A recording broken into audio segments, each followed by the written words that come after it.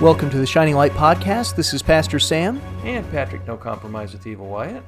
And today we're going to be looking at what is the Christian's responsibility to a wicked government. Now that is something, unfortunately, that is very relevant for today, wouldn't you say, Patrick? I think people are probably asking themselves that, especially with the way things are going, a little bit more often than what they used to. Yeah, it is. I mean, really, the government, it grows in wickedness by the day, by the minute sometimes. I mean, we just had the Congress basically go and reject a Born Alive Act that would allow doctors to give help to babies that survived abortions. Yeah, and that was in the Senate. And the fact that they do things so openly now shows that they understand, at least in their thinking, that the culture, society doesn't really care or is on their side. You wouldn't used to be able to get away with this stuff. Politicians can only be so evil as what the citizenry, or the voters specifically, allow. And it's just goes to show how far we've slipped as a society. Yeah, that really is the sad thing, is that we have undoubtedly gone and unfortunately showed our true colors as a nation, as we've elected people who would stand for this kind of wickedness. But that does bring me to a question, as we were going over this idea of the Christian's responsibility to a wicked government. What is the responsibility of a government to begin with? What is the purpose for a government, Patrick? Well, it would be to, if you want to look at it biblically, which would also be echoed by what the Founding Fathers said when they made this a nation, it would be to protect righteousness, or we would say God's laws for the good of the people, individuals, and to punish wickedness, which is obviously the opposite of protecting righteousness. That's absolutely right. And of course, we find that right away not quite right away in Genesis, but in Genesis chapter 9, where God goes and he actually institutes government. And do you remember what that institution was there in Genesis chapter 9? You mean the different forms of government? Well, the specific command that God gave in Genesis 9. I'm just throwing you a curveball here. That one's got me right now a little bit flustered, yeah. Yeah.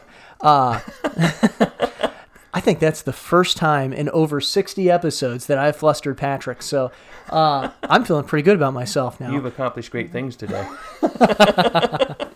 And as soon as I say, he's going to go, oh yeah, duh. The death penalty or capital punishment. Oh yeah, duh. See? And it didn't matter. After I said he was going to say, oh yeah, duh. Yeah. He was going to do that anyway. Because thou shalt not kill.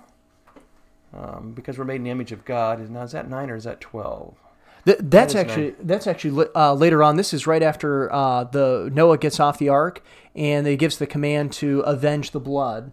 Oh, gotcha. So, That's in, I think, 12.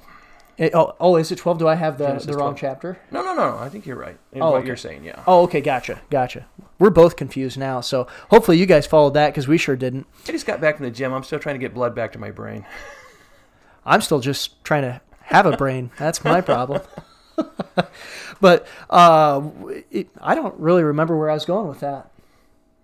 Yeah, the commandment. What was the first of government? The first. First government. The first. I did remember that. There we go. The first commandment of government. That's right. The idea here that we are to go and God instituted capital punishment, of course, to punish wickedness and to protect the innocent, just as Patrick said, because it discourages the wicked from going and killing somebody if they're going to have to pay with their own life. And of course, then you look at the other idea of this is that the innocent then are protected because they're not being killed, right? I mean, that's pretty good protection there. Yeah, and when we talk about in Exodus, the thou shalt not kill, thou shalt not murder is the most proper interpretation of that. And murder is the taking of innocent human life. So let's make a difference between, there are times when killing is prescribed, such as the death penalty, for somebody that's not innocent, who's committed heinous crimes or something of that sort, also in war. But murder is the taking of innocent human life. That's absolutely right.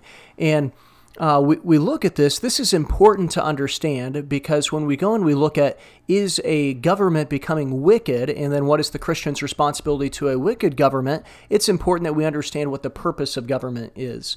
Because if we don't understand the purpose of government, we won't know if they've gone outside of God's bounds. But what does a wicked government look like in today's society? What are some of the things that might be red flags of a wicked government?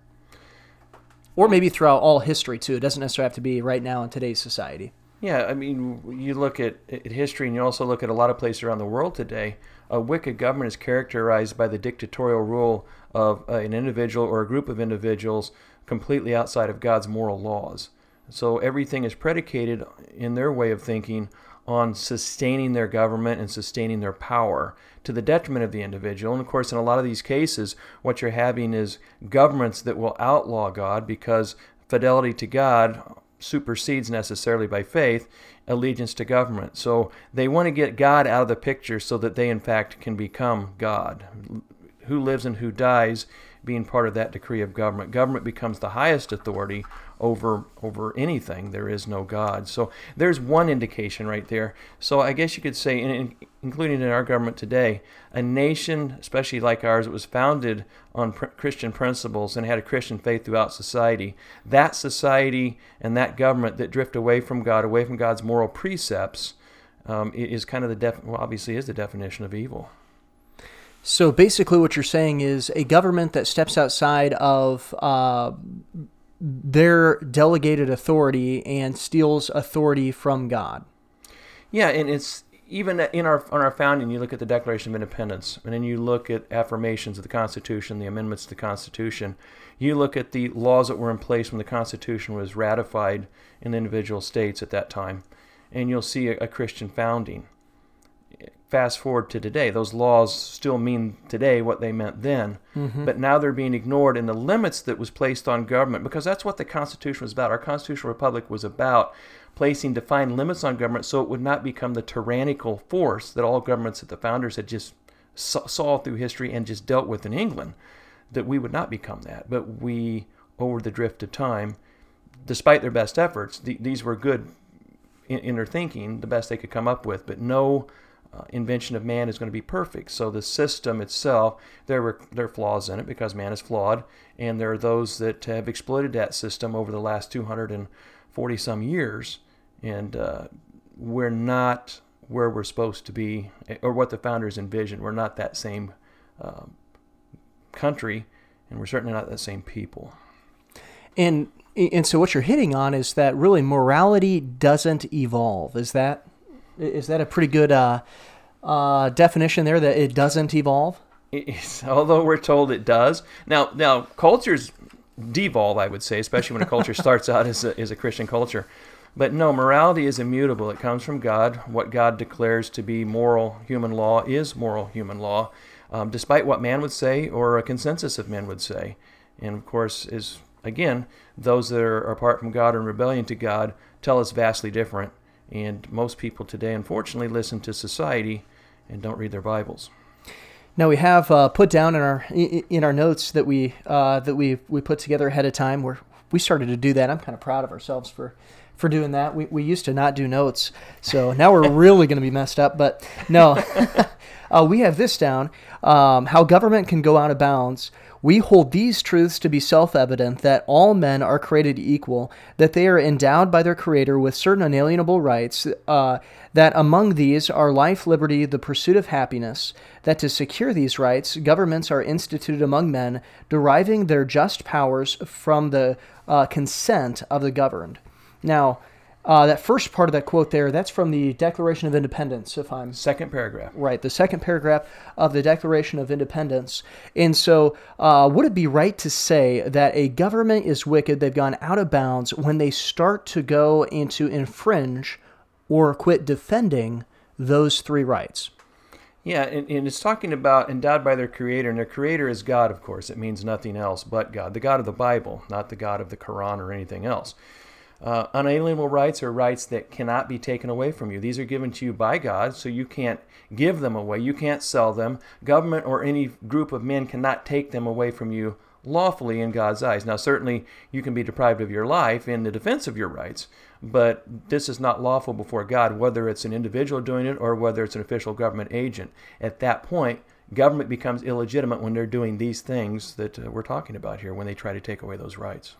Here on the Shining Light podcast today, we've been looking at what is the Christian's responsibility to a wicked government. And remember, you can follow us on iTunes. If you go and type in the Shining Light podcast, you can also find all kinds of articles and different things like that at theshininglightministries.com. Once again, that's theshininglightministries.com. But we've been looking at what is the Christian's responsibility to a wicked government. And we've been talking about the three unalienable or for sure rights that we have, rights that cannot be taken away. Would we say. Foundational, that's the word I was looking for. Foundational.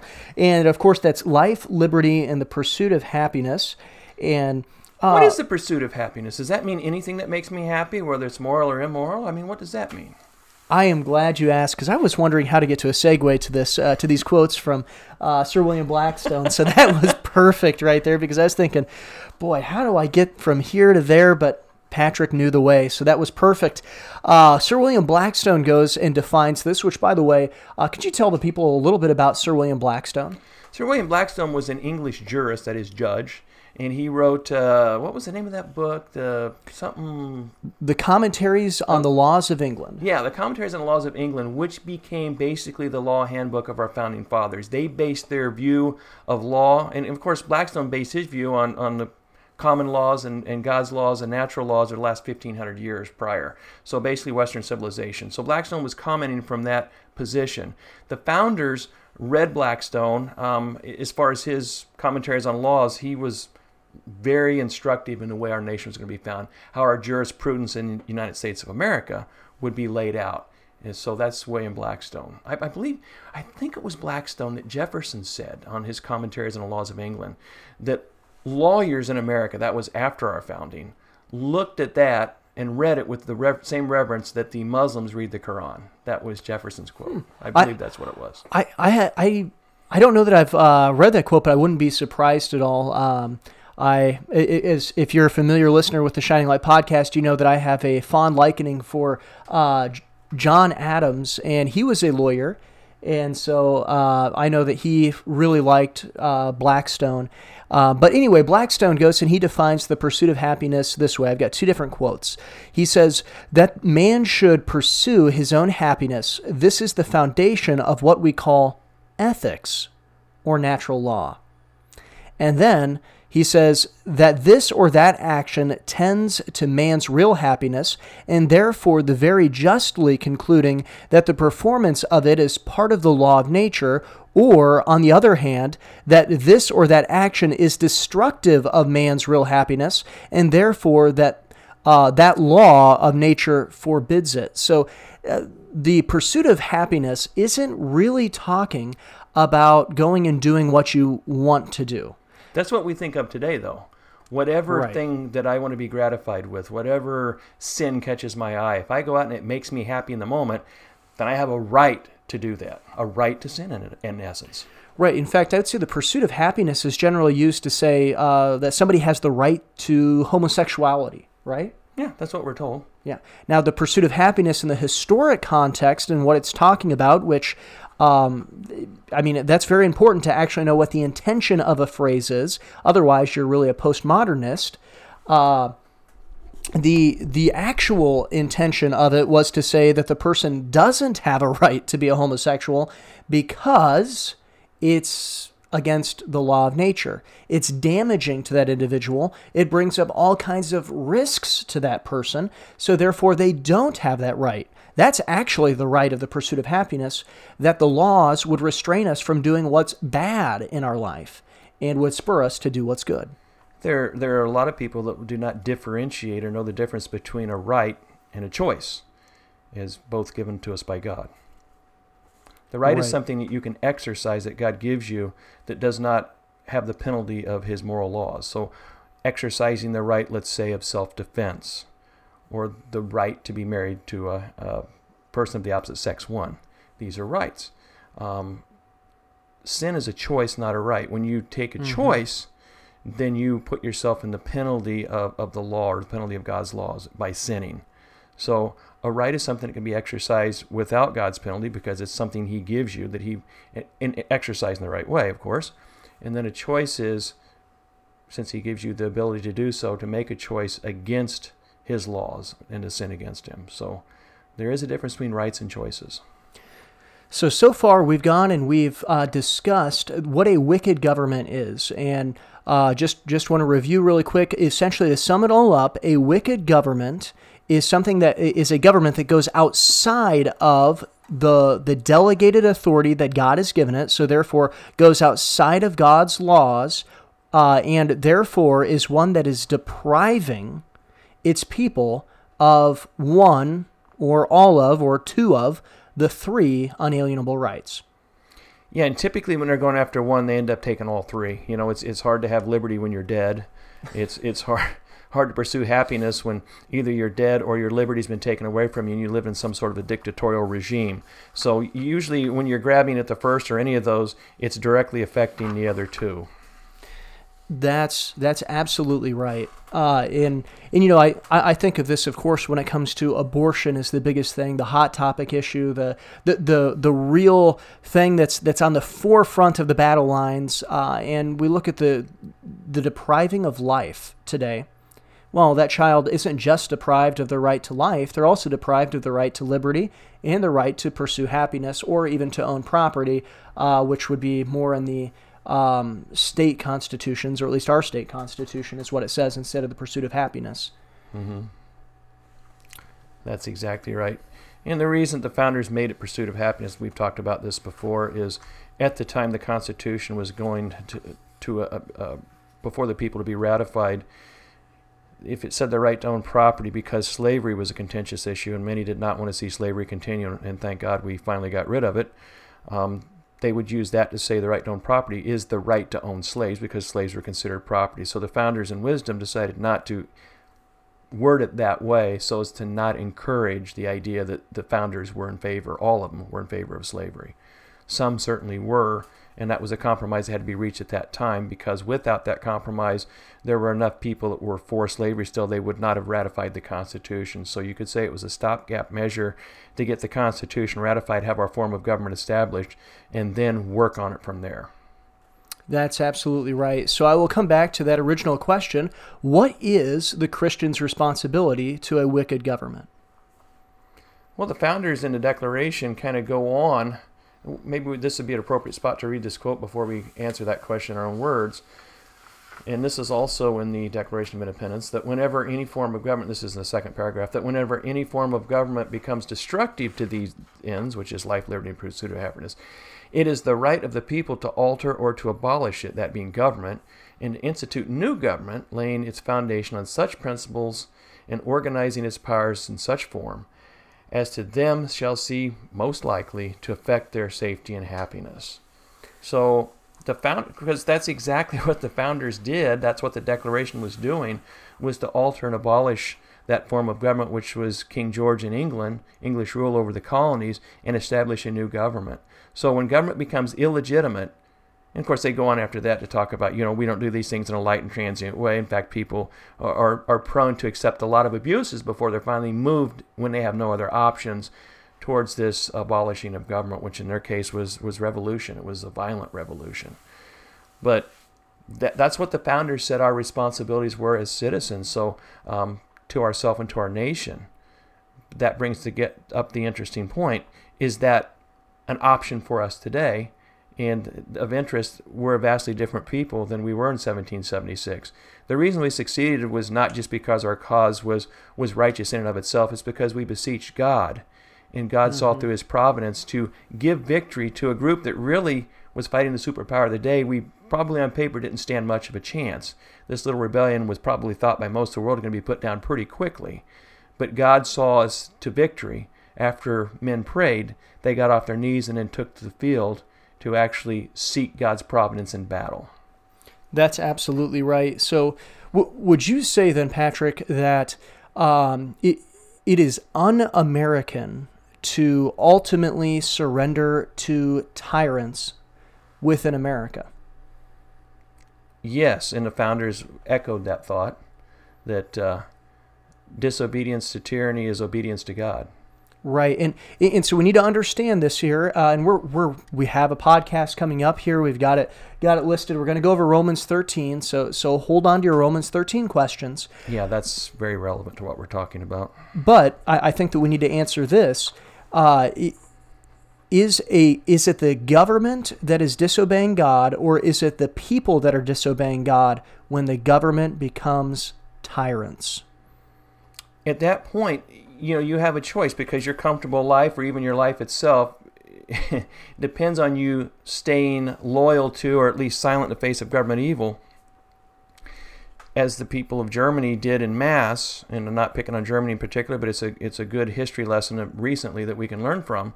There were those in the church that actually opposed Hitler, and those people ended up either having to flee the country for their life, or they lost their lives, whereas the majority of the church and the citizenry, they may not have liked what was going on, and many did not, but rather than try to stand against it, which they thought would bring certain death on them, which it probably would have, because it did. They saw their neighbors disappear, entire families disappear in a night, never to be seen again. They chose to acquiesce to the evil of that government. And human nature is the same in our country. We've, especially these last several decades, we've saw the same things, where Christians, rather than getting out of their comfort zone and leading their comfortable, kind of self-centered lives, go to church and do that, this could cause disruptions in my life, I could be arrested or whatever. They've chosen to remain silent when our government has perpetrated great evils on us, on its nation, as shaming us before God. And I'll tell you, as loving as God and merciful as He is, His judgment comes on such a nation. That's absolutely right. And if you've been listening today and you really have been enjoying what you've been hearing, I really encourage you to go to theshininglightministries.com and look at our Shining Light store and get Is America a Christian Nation by our very own Patrick, No Compromise with Evil Wyatt. And go ahead and get that. And you might want to go ahead and also get a primer on Islam. Get both of those. Get them in a twin pack. That's the best deal. Go ahead and get those. You can find them there for a good price, $15 for both of them, $10 for just one. And once again, that's theshininglightministries.com, theshininglightministries.com. But Patrick, you said something that's really, really important, and it really reminds me of a Bible verse. In fact, that Bible verse is Acts chapter 5, verse 29, where it says, then Peter and the other apostles answered and said, we ought to obey God rather than men. We ought to obey God rather than men.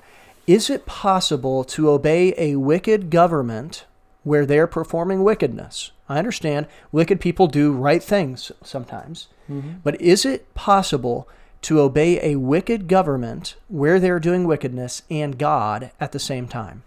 Well, there's an easy way to put this. If the government said that we now have a new law that requires you to kill your firstborn child, would people in mass go, yeah, I think that's, government said I have to do it. I'm sure God doesn't mind that I would murder my own child, my own firstborn child.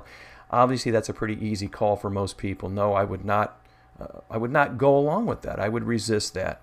In the background of Acts 5:29 was the apostles, this is after Christ had been crucified and risen again and ascended to heaven. The apostles were going around telling people of this miraculous resurrection and that Christ was the Messiah. And the government, or the religious Jews, the Pharisees, took them in custody and said, you can't be doing this stuff. They beat them and said, now don't do this anymore. This is our laws. You're violating our laws. We don't want you putting the blood of this man on our hands and blaming us for it. Keep your mouth shut. And then the apostles said, well, we ought to obey God rather than men. In other words, we're going to resist your decree. Yeah, we got thrown in jail. Yeah, we took a beating. And we may take a beating again, but we're going to go out there and do what we're commanded to do by God through His Son, Jesus. That's right. And some of the people even lost their life. Now, I'm sure that one argument against this might be, but that was just for preaching the gospel. That was just for preaching the gospel. Did God only command Christians to preach the gospel, even in the New Testament? Because we don't have time to really get into the Old Testament thing. And so most people, a lot of Christians have followed Andy Stanley and completely unhinged from the Old Testament. Yes, that's what he said. He's unhinged, all right, I can tell you that. But does the New Testament command us anything other than just preach the gospel? It does say, let your light so shine before all men, they may see your good works and glorify your Father which is in heaven. Now, when you see that, and Jesus also said, you don't take a light and put it under a bushel. A light on a hill cannot be covered, or a city on a hill cannot be covered. So there's no time when you only let your light so shine before men sometimes. Right. A light shines all the time, or at least the purpose is when there's darkness, and we're in great darkness in this nation. If we're not going to be that light, who will be? I mean, you can say, well, it's not my job, it's the pastor's job. Christ is not just saying to pastors this. This is a general proclamation to all of us that claim the Christian faith. We're all to let our lights so shine before all men. That's absolutely right. We are also not just to shine our light. Of course, that's a big thing on the Shining Light podcast. Yeah, we like to shine our light. That's right. This little light of mine, we're going to let it shine. But we're also to go and to love our neighbors as ourselves. We're to pray. You know, I think of Daniel in the Old Testament. Daniel was thrown at the lion's den. Why? Because he prayed. Well, we have that same command to pray. In fact, it's even more so in the New Testament. Nowhere in the Old Testament does it say pray without ceasing, but it says that in the New Testament. And so you go and you look at this, and if there was a law that said we couldn't pray, which is what Daniel was violating. Right. Would it be right for us to obey the law of man or to obey the law of God? Well, man would say it's right to obey the law of man because this is what the government decrees. But God says, who's your first loyalty to? Who's your first love to? If it's to me, you will obey my laws. That doesn't mean we nitpick about, well, this law is, I don't think I should pay this tax because, no, that's not the case. The case is, in the broader picture, have some discernment here. And these things that God proclaims to us are important. The life of a baby is important. The sanctity of marriage is important. What they teach our kids in school is important. That's right. These things are absolutely important. They're absolutely vital, and we absolutely must obey God rather than man. God is the ultimate authority. If we believe that God is higher than government, if we believe that God is God and that government is not God, but it gets its authority from God, which, by the way, when you go and you look at Romans 13, that's what you're going to find, that their authority comes from God, so therefore it must be within the bounds of God's rule. We're going to look at that in a future podcast. I'm excited. But we must obey God. In our preamble to the Constitution, so God delegates authority to us. We then delegated some authority to the formation of government. We, the people, delegated the authority to the government that they have today. And they've gone beyond that delegated authority. And it's we, the people, though, that have the ultimate authority over government. That's the theory of our constitutional republic. That's absolutely right. Well, for the Shining Light podcast, this is Pastor Sam. And Patrick, no compromise with evil Wyatt. And remember Ephesians 5:11. Have no fellowship with the unfruitful works of darkness, but rather expose them. You hear him talking about evolution, a slicing beer